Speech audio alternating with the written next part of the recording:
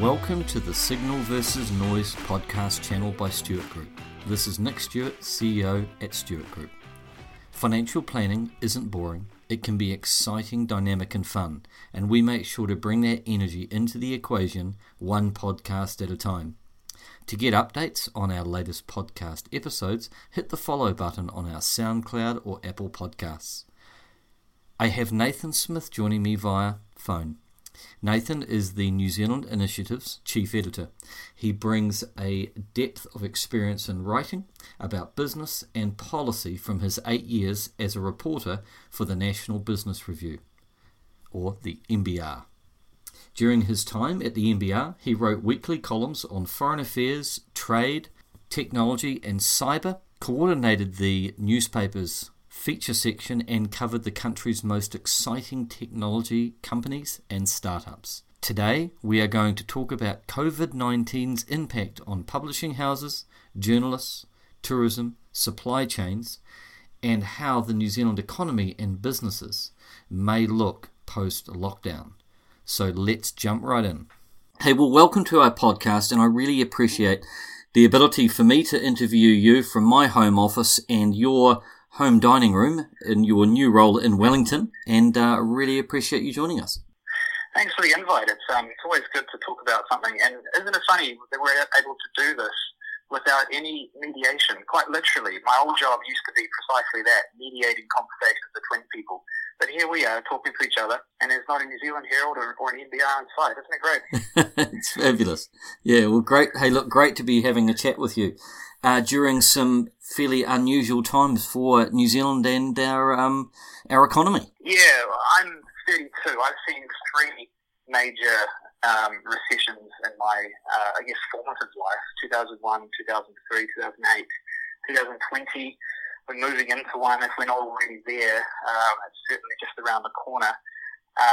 So we're fairly used to this, and every time it ends, the cycle sort of finishes. It jumps back on the front end again, and around we go.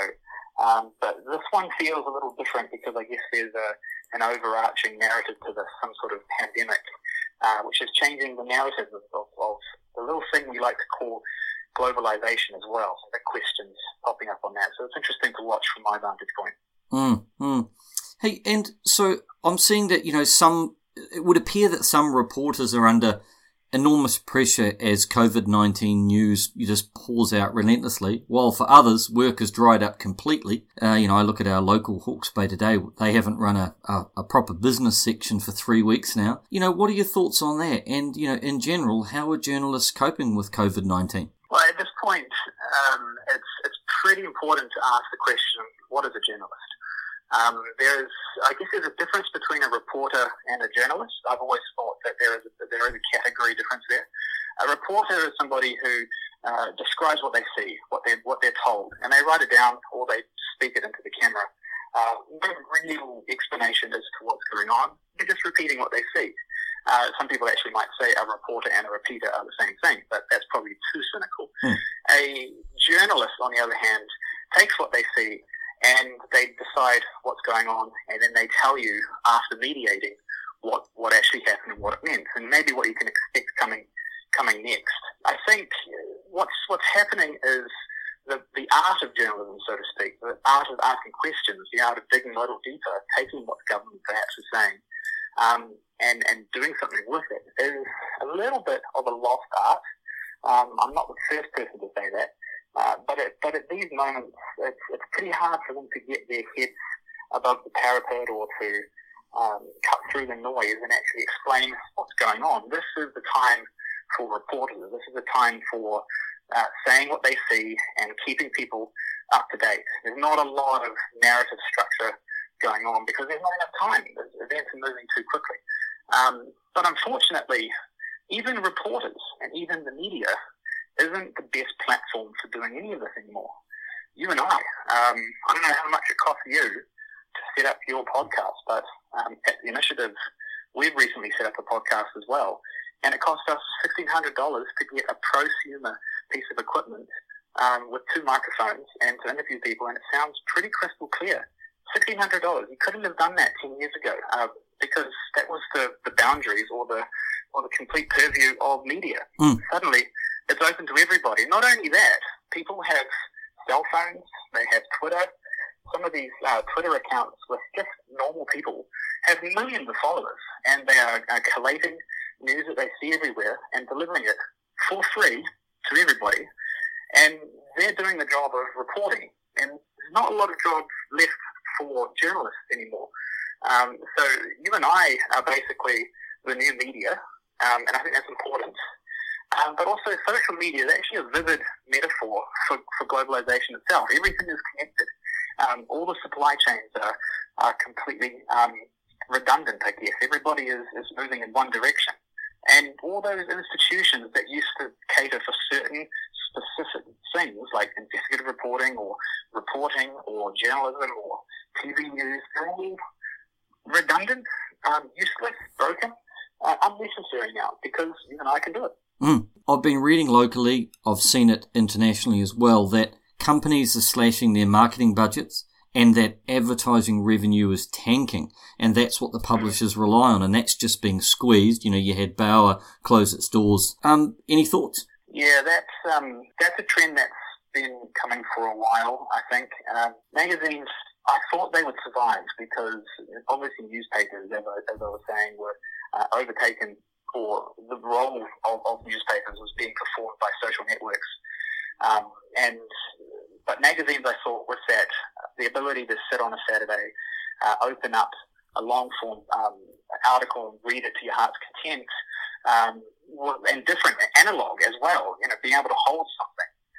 I thought that differentiator would actually survive. And in some ways, it kind of has. Books, for instance, aren't going the way of the dinosaur yet. In fact, I believe there's more books being published every year than ever before. Yeah. But there is something about advertising that really is hurting media in general. There are three ways to get funding if you're in media. First is advertising, obviously. That's flying up pretty hard.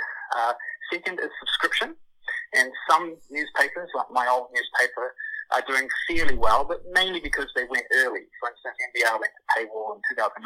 So that's a long time ago. People are pretty used to it now, logging on to NBR and being compelled to put in a password. It's just normal. Whereas anybody that's gone there recently, such as the Herald, finding it a little bit tough to actually convince people to pay for something that they have essentially come to assume was free. The third model is patronage, and they can either come from a big person with big pockets, such as Jeff Bezos with the Washington Post, or Carlos Slim with the New York Times, but it's still a little iffy. You can't quite tell whether, no matter what they say, whether they are pushing down their agenda onto the editors and journalists, because it's just unclear. Some fraction of the public will always be suspicious that the journalists are getting their instruction from the patron. But there's a slight corollary to the patronage model, and that is obviously social funding or crowdfunding. And that's a bit more difficult because it's pretty capricious. If you start writing something that people don't like, in the opposite way that a Carlos Slim might control the editorialship, those people will remove their funding pretty quickly as well. And if people do that, I'm going on the whims of the crowd. It's not exactly forecast friendly when it comes to the business model. So it's tough, really, to fund newspapers now. The patronage model does seem to be the way of the future. You can already see governments, for instance, dipping back into their pockets to fund certain media groups. But again, you do run the issue of, can I trust that this media source is completely objective?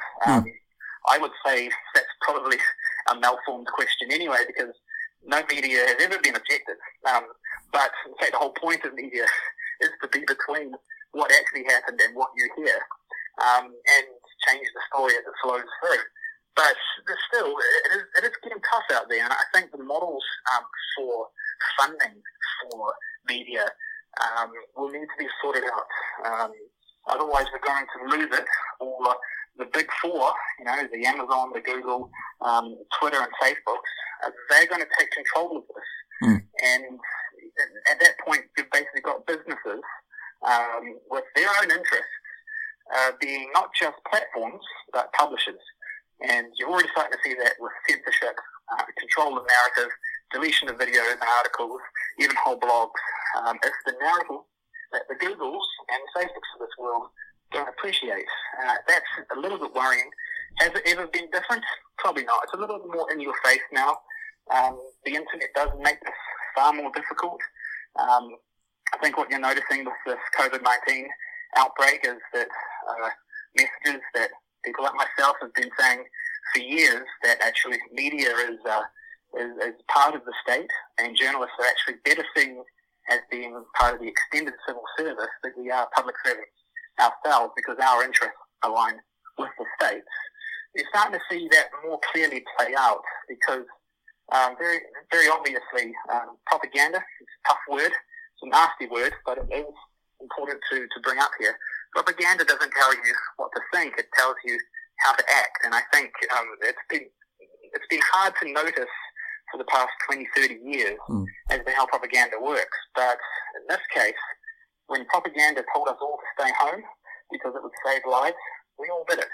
And so while we can say that the media is broken and it's finding it tough and advertising is drying up and they're laying off journalists left, right and centre, and it's not as strong as it used to be, we all took instruction from somewhere, somehow. We're all doing the same thing, and we're all watching the same people give us updates at 1 o'clock every day. So the media is still working. It's just transferred online, and it's not quite clear who's delivering the message, but the message is still getting out there. So in a lot of ways, yes, things are breaking, but the system is far from broken. I think it's historians will be the judge, but I think we've already transitioned into a new media world. It's just very hard to put names on it.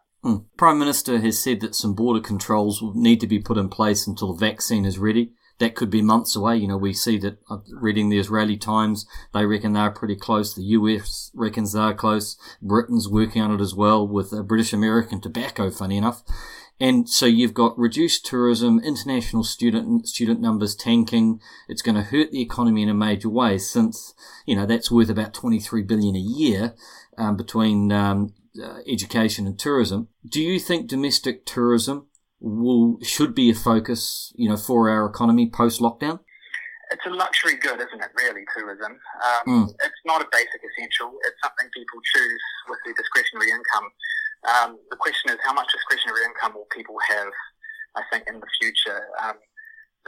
We've been blessed to be very close to and have a great relationship with one of our major trading partners, China, for a while, and a lot of our tourism does come from China. In fact, Chinese, I believe, the middle class is one of the highest spending tourist demographics around the world, everywhere, not just in New Zealand.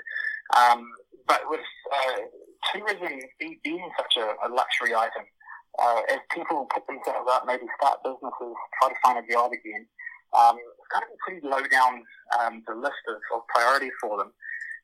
Even whole industries like cruise ships, for instance, I don't think we're going to see them coming back in quite a large way. And unfortunately, over the last couple of years, a lot of them have been dry docked, cut in half, and they've put big expansions to make them larger, because they forecasted that the cruise ship industry was going to skyrocket, and there was going to be more and more people taking these cruises around the Mediterranean and Caribbean. I don't think that's going to happen anymore. So all this major expense in investment into the cruise ship industry, probably not a good idea, but they couldn't have predicted this, so it's not exactly as if they made a mistake. But tourism itself, I think, New Zealand's assets haven't gone anywhere. There's been some question as to whether, for instance, tourism holdings should have taken some SDI from China over the last couple of years. People have thought, no, that's probably not a good idea. But the thing about that is, no matter what people invest in here, if they're foreign owners, they can't take those assets with them. You know, we still have Ruapehu, we still have Queenstown. They're not. Once your company goes into liquidation, mountains don't just go to another country. They don't just get owned by a hedge fund somewhere in Switzerland now. So the actual assets will remain. I think Kiwis are starting to look in their own backyard a bit more, and once this lockdown ends, maybe we will decide to travel and visit places we always thought we would. There's always been a bit of a cliche that Kiwis will travel around the world and see everything, live in London for a couple of years, do the LE, and then go and see the South Island. But because it's always going to be there. And I suppose that's kind of the same for a lot of Europeans. They'll travel down to the Antipodes or Southeast Asia and then maybe at some point go to France. But it's a bit different here, I think. One thing I guess most people will be looking forward to, if you can afford to travel, is having fewer people on the beaches. So I guess a lot of people will actually be looking forward to a world where there's fewer tourists. But it is a big industry. It is a service economy, however. There's not a lot of production going on with tourism. We've already got, like I say, Ruipei has already been built millions of years ago, so it's not like anybody actually had to put any labour into it. And I assume that there's a little bit of maintenance that goes on, but it's not exactly productive economy. And maybe we can put our efforts, some very smart people in tourism, into something else. What that is, I don't know, but tourism certainly has changed a lot. And again, history will be the judge of exactly how much has changed. But I don't think we're just the only ones dealing with this. The flights are drying up everywhere. It's always been said that Kiwis are a relatively frugal traveller. So it would be interesting that if we do focus on domestic tourism, one would think that some of the usual things that the tourist sector's been used to seeing, like helicopter flights, private charters, etc., that's not going to be the standard fare for the typical Kiwi domestic traveller. Yeah, Kiwis are also, we've been told by, again, media outlets and research institutes, just like my own, actually a lot of Kiwis are living paycheck to paycheck more than we thought, and, up to their eyeballs in credit card debt and others. And that leaves them very precarious when their income dries up. And things like travel, we start to re-look at car travel again rather than aircraft travel. And of course, the more people on the roads, no matter how good the police are and how good the cars are, that will increase things like road deaths as well. It will also increase things like CO2 emissions, depending on whether or not you think that's a good thing or a bad thing. The idea that Kiwis are going to be travelling overseas as well. We're a long way from anywhere. The carbon offset on certain methods of travel has always been a bit iffy for people concerned about that. And Air New Zealand as well has decided that it won't have as many international flights scheduled once this is all over. It will be a more domestically focused airline.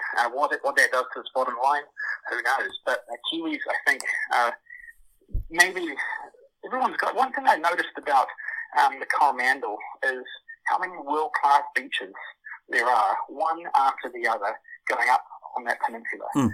And I thought, if you really wanted to fly somewhere like Fiji or Samoa to get to a world-class beach, I'm not sure what you're missing if you don't go, because maybe it's in another country and you get to pick something else from your passport and say you've been there.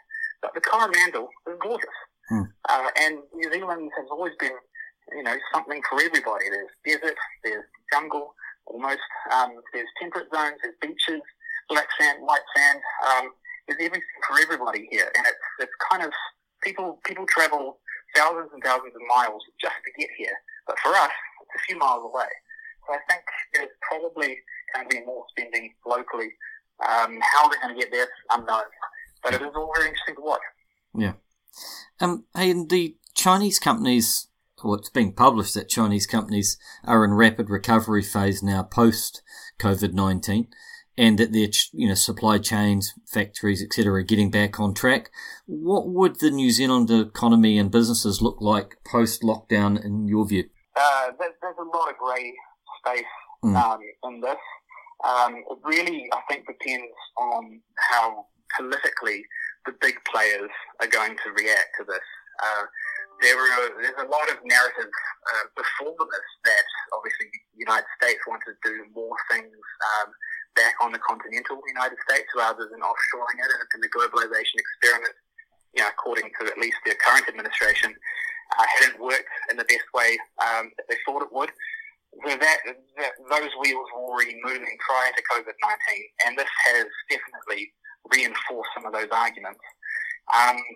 For New Zealand, we have a basket of FTAs, free trade agreements, with pretty much all of Asia, Southeast Asia. We're in negotiation for one with the EU at the moment. Who knows how long it will last and where exactly we are on the priority list, probably middle of the pack to low. But China has basically become the moniker for globalization when it comes to New Zealand. You know, we've decided to spread our supply chains to everywhere in the world, which is China. And it's kind of, I know our MFAT, our Ministry of Foreign Affairs and Trade, has been working diligently to create more avenues for New Zealand production to deliver their goods to more places. But businesses themselves haven't actually been taking up those opportunities. And I think with something like COVID-19 and China being the focus point of that problem, it's now better time than ever for companies to start thinking maybe about Indonesia or Malaysia or the Philippines or Vietnam, maybe Mexico, anybody within the TPP, for instance, which was controversial a couple of years ago, but still has created an enormous opportunity for Kiwi exporters. It doesn't have to, globalization doesn't just have to be about China. It can actually be global, and now's the right time to do that. Will we bring manufacturing back to New Zealand? I don't know. Unlikely. Pretty much everybody, if you travel throughout the centre of the North Island, will look at the trains with those raw logs being shipped to the Port of Tauranga or the Port of Napier or Port of Auckland and say, why are we doing something with those? Why are we sending logs off to China and then importing back desks? Why can't we be building desks here? Well, a couple of reasons for that. Well, the big one is regulations, and the cost of regulations in New Zealand to create manufacturing are just too prohibitive. To be honest, the Chinese can get away with a lot more and with a lot lower safety regulations, so it's a lot cheaper over there. The second is Kiwis just charge too much for their labour, probably because they have higher expenses elsewhere and they want a higher standard of living, even if you're someone that's working in a factory, which historically speaking hasn't exactly been a way you become a millionaire. And so there's a couple of things I think New Zealanders themselves and New Zealand government, in terms of policy settings, might want to rethink if they want to encourage manufacturing back here. But I think that boat has already sailed. I don't think New Zealand is going to reframe its living standards or its policy settings for regulations just so that it can please a couple of activists who want more onshoring or reshoring of New Zealand manufacturing. I think it's going to be moved elsewhere. Lots of people are already moving out of China, so that's probably not going to be the focus point of the world moving forward. Where they move to is unknown, but as I said, New Zealand's got a lot of choices. It doesn't have to just be caught in the flat circle of doing the same thing over and over again that it has been for the past 20 years. Yeah. Hey, so just tell me on a personal note at the moment, what are you reading and what are you watching to just for your own let's call it in a simple word, your mental wellness? What are you reading and watching? The book I've managed to get in, it's a physical book, which is, I've got a lot of them, but it's been a while since I bought a physical book. It's a book by George Friedman, who is the founder of Stratfor, and he's since stepped down as the chairman of that. Stratfor is a portmanteau of the two words strategic forecasting. It's essentially a private intelligence or geopolitical intelligence company. You can sign up for it. I recommend it. I've been a subscriber for about 10 years with them. Essentially what I was talking about before, they take all the things that are happening, they pass it with structured analytical techniques and produce reports on what has happened, what it means, and what you can expect coming next in a very unbiased way, and I've appreciated their insight for years. He founded that company, and it's been very successful since, but he wanted to write more, so he created a new company called Geopolitical Futures, which I believe gets a lot of attention from Leighton Smith's podcast, for instance, not to plug someone, a competitor to yours, but he's written a handful of excellent books. They're all forecasting books. The latest one is called The Storm Before the Calm, which is a bit of a play on that old phrase. He's essentially saying that the American empire, which is essentially what it is now, is going through a transitional period where it's trying to formalize what it has. And the next 2 decades, 2020s and the 2030s, will be tumultuous, but after that, the system will be prepped, and essentially we're moving into the American century. Very interesting, controversial in some places, but I am enjoying it. Other than that, I've got hundreds of books I really need to read on my Kindle, but that's the problem with the Kindle. You keep downloading books, and you never get around to them, because they're just not staring at you in your face on your bookshelf. Yeah. So there's plenty to go around. Old mate, that sounds like that's really informative, and hopefully a couple of people will pick up on that and follow through and with the author as well. Sounds really interesting. Hey, well, mate, I think that's a good place for us to bring this first podcast with you to a close. And look, again, I just say thank you for joining us. We really appreciate it. Appreciate your views as always, as I have in a personal capacity for many years. And mate, I just, stay safe, stay well, and look forward to catching up in person in Wellington in due course. Excellent. Look, it was really fun. Same to you and your family. Hope you have tea, bro. Make sure you get lots of vitamin D, and we'll talk soon. That'll be beauty.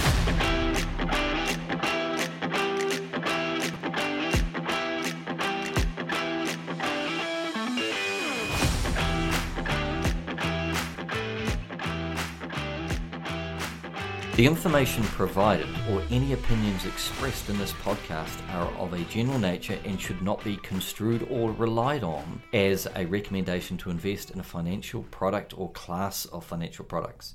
You should seek financial advice specific to your circumstances from an authorized financial advisor before making any decisions.